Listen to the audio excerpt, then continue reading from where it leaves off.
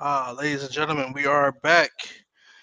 This episode, we are going to talk about orbs, spirit orbs, ghosts, and I'll tell you about my first ghost hunting adventure. So let's begin. Now, what are orbs, right? What the heck is he even talking about? Orbs. Ghost orbs or spirit orbs are small, round, luminous balls of light that are often captured in photographs and in videos. Now, of course, there's a lot of speculation that what you're seeing is really just dust particles.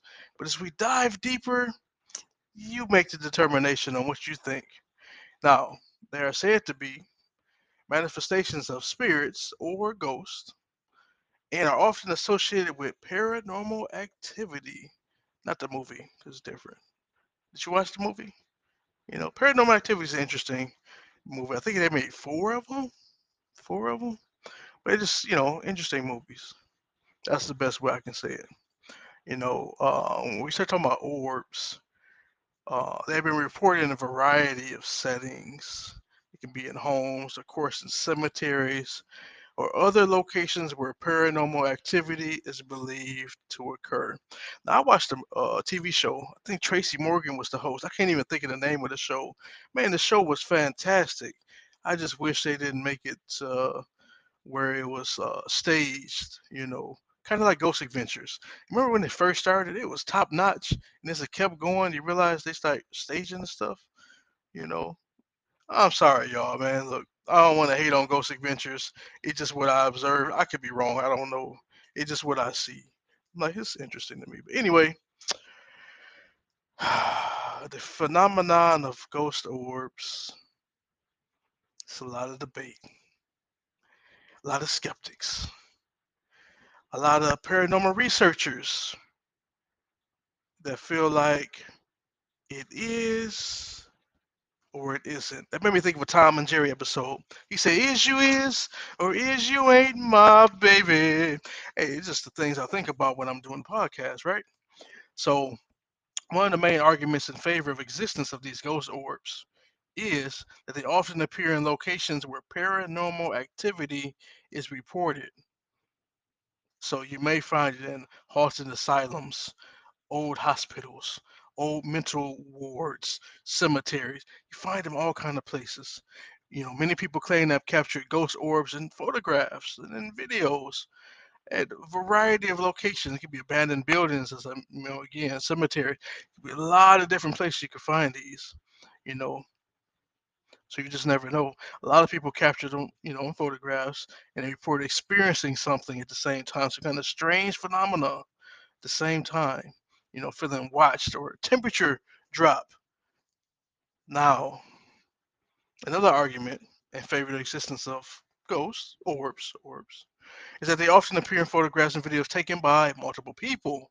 Ah, means that the orbs are not simply just camera artifacts or natural phenomena, but they are instead real entities. They can be captured by multiple people using different devices, cameras, and equipment. Hmm. Now, critics argue that the orbs are nothing more than, you know, dust. They point out that the ghost orbs are captured in low light or backlit conditions, which can cause lens flares and other different situations. Again, dust particles, like the number one dust particles. You know, in addition, they argue that many of the orbs are captured in photographs and videos are small objects that are illuminated by the camera flash. Dust particles, dust particles. I gotta keep saying that because that's like the number one thing that everybody says. It's nothing but dust. It's not real. You're not really seeing anything. It's nothing floating. I played the X-Men game back when I was a kid, and it had the little, orbs floating. You just make a little sound, and then when you get close to your character, it becomes one of the X-Men that hits you. You're like, what? It's the one with Apocalypse at the end. The only way to beat that is pretty much being Nightcrawler, or like Nightcrawler. Anyway, um, that's the thing. It's dust. Now, some skeptics argue that these ghosts or phenomenon is where people perceive patterns or shapes in random stimuli. It's a word for that. It's like paradala. I think that's how you say it. Is it paradala? I think it's paradala. You know, it's a phenomenon where people perceive patterns or shapes in random stimuli. So they argue that people who see ghost orbs in pictures and different media videos are simply just seeing patterns or shapes and random shapes and patterns, right? I mean, that's what it means. So despite all of this, many people continue to believe in their existence. Some researchers and investigators use orbs as evidence of the paranormal, while others use them as a tool for exploring and just overall understanding the paranormal. So let me tell you a story. Back in Ohio, there was this place called the Collingwood Art Center. I've been into this place a couple times. I probably talked about it on the podcast before, but I've been to this place a couple times. It's interesting. It's interesting when you walk in there, right? So I went in there and they told me all the stories about it's haunted and entities and ghosts and all these different things, all these hidden rooms. Well, I went to that place and I went to one of the most haunted places that they said, right? And I wanted to see if it was real. So I went to the basement. Seems like that's where they always are, right? So I went to the basement. So I go in the basement. I go down. They have a little lunchroom right there. You go down the steps. It's right to the immediate left. So I open that door. Boom, I'm in the lunchroom. Nothing. I go to the door where they told me that it's supposed to be some kind of witch or something, right? So I'm about to open the door. The other door behind me opened up, and the guy was like, "Please, sir, don't open the door. You don't understand." I'm like, "I don't understand. What are you talking about?" He said, "If you open the door, something bad's going to happen." Did you read the sign? I'm like, "What sign?" You say it's a sign on the door that tells you that it's something behind the door that may harm you. Open with caution. I said, is a dog in there? He, I mean, I'm not by myself anyway. I got a couple people with me because we're doing this together, first time, you know. And it's like, hey, laughing. I'm like, I'm serious. Like, it says, like, be caution, when you open the door. I'm like, all right. So, open the door, nothing, right? The guy ran off. He said, I can't do it. The door, you open the door, I'm gone. So, I walk into the door. Here go Gerard being Gerard. I go into the door and close it. And I was like, walk a couple steps. I'm like, it's nothing. I was like, whoo, sure is cold in here. Woo. I was like, oh, yeah, I think I'm gonna go ahead and get out of here. I said, maybe they was right. So I tried to open the doorknob. I couldn't open the doorknob. I'm like, hey, y'all quit playing. It was like, we can't lock the door. I was like, what? What you mean you can't lock the door? The door was locked. So I'm trying to open it. I'm trying to open it. And all of a sudden, again, it's cold. And I'm like, what is that on my neck? I'm like, nah, I know it's nothing in here for real. It can't be, right? I think I'm making this up. So I hear, I'm like, I look around, the stuff that you see in the movies. I was like, man, I need to get out of here now. Now I'm starting to trip out because that cold air went from like it's cold in there to the cold in my face. And I'm like, I gotta get out this door. No lie. When I finally got a chance to open the door, I got scratched. I was like, "Oh, this is for real, for real." Let me shut this door. Let me get up out of here. But I didn't leave because they told me it's just in that room. So I kept going. I was like, "Okay, maybe it's a little something, something, a little something, something. It's cold. All right, a little scratch on me. All right, it's okay." You know, had that scratch on my back. It was weird. Had that scratch on my back. Took a long time to heal. And anybody that know me know I heal pretty fast. Not Wolverine fast, but pretty fast. And I was like, what is going on? Anyway, so I go down, I'm walking around the basement, EMF reader. It's the truth right there. So let's get some real work done. So we're walking around and under the steps, there's a little room. I was like, what is this? All right, so I go in there. I got a camera, so I take a picture. I'm like, oh no, I don't think I should go in here. It's all these red red letters and writing on the wall. I'm like, what is this? And it's like a little stool in the middle of the room and a long like rope. I was like, oh, they hanging people in here? That's what they doing? Oh, okay. So people finishing themselves in here, you know. So I was like, well, let me keep taking pictures because at that time my flashlight wasn't working.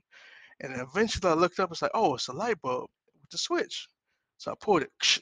I'm looking like, oh, look at that.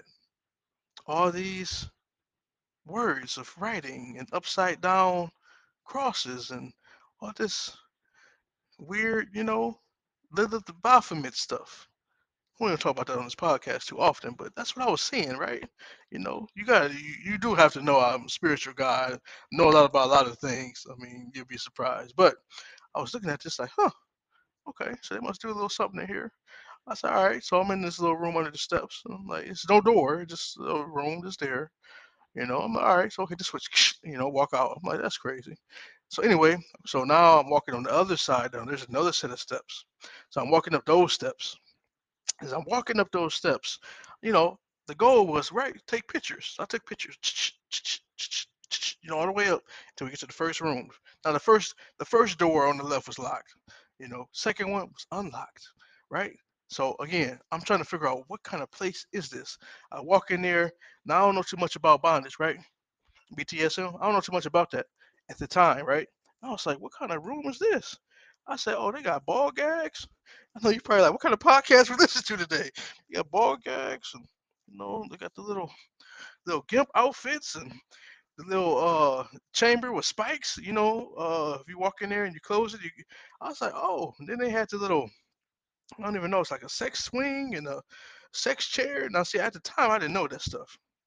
You know, I wasn't up to speed, so to say, with those things. I mean, today is different, but at the time, I was like, "What is this?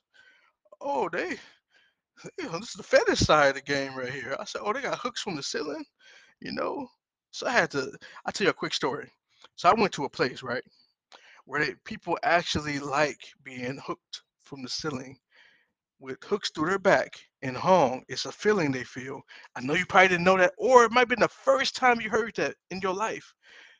I seen it in person. I was like, oh, what kind of club did I go to? I went to the fetish night and seen all these things. Again, it's a topic for another podcast, not cemetery podcast, but it caught me off guard. I said, oh, that's what we doing. Okay. All right. So anyway, let's go back to my story. So after I leave that room, you go to a couple other rooms, and then after a while, you find out that everything's locked. So you got to go all the way back around, and when you go back up the steps past that lunchroom where they had the little thing in there. You go back up the steps. Now, if you keep walking down the hall, you run into the theater.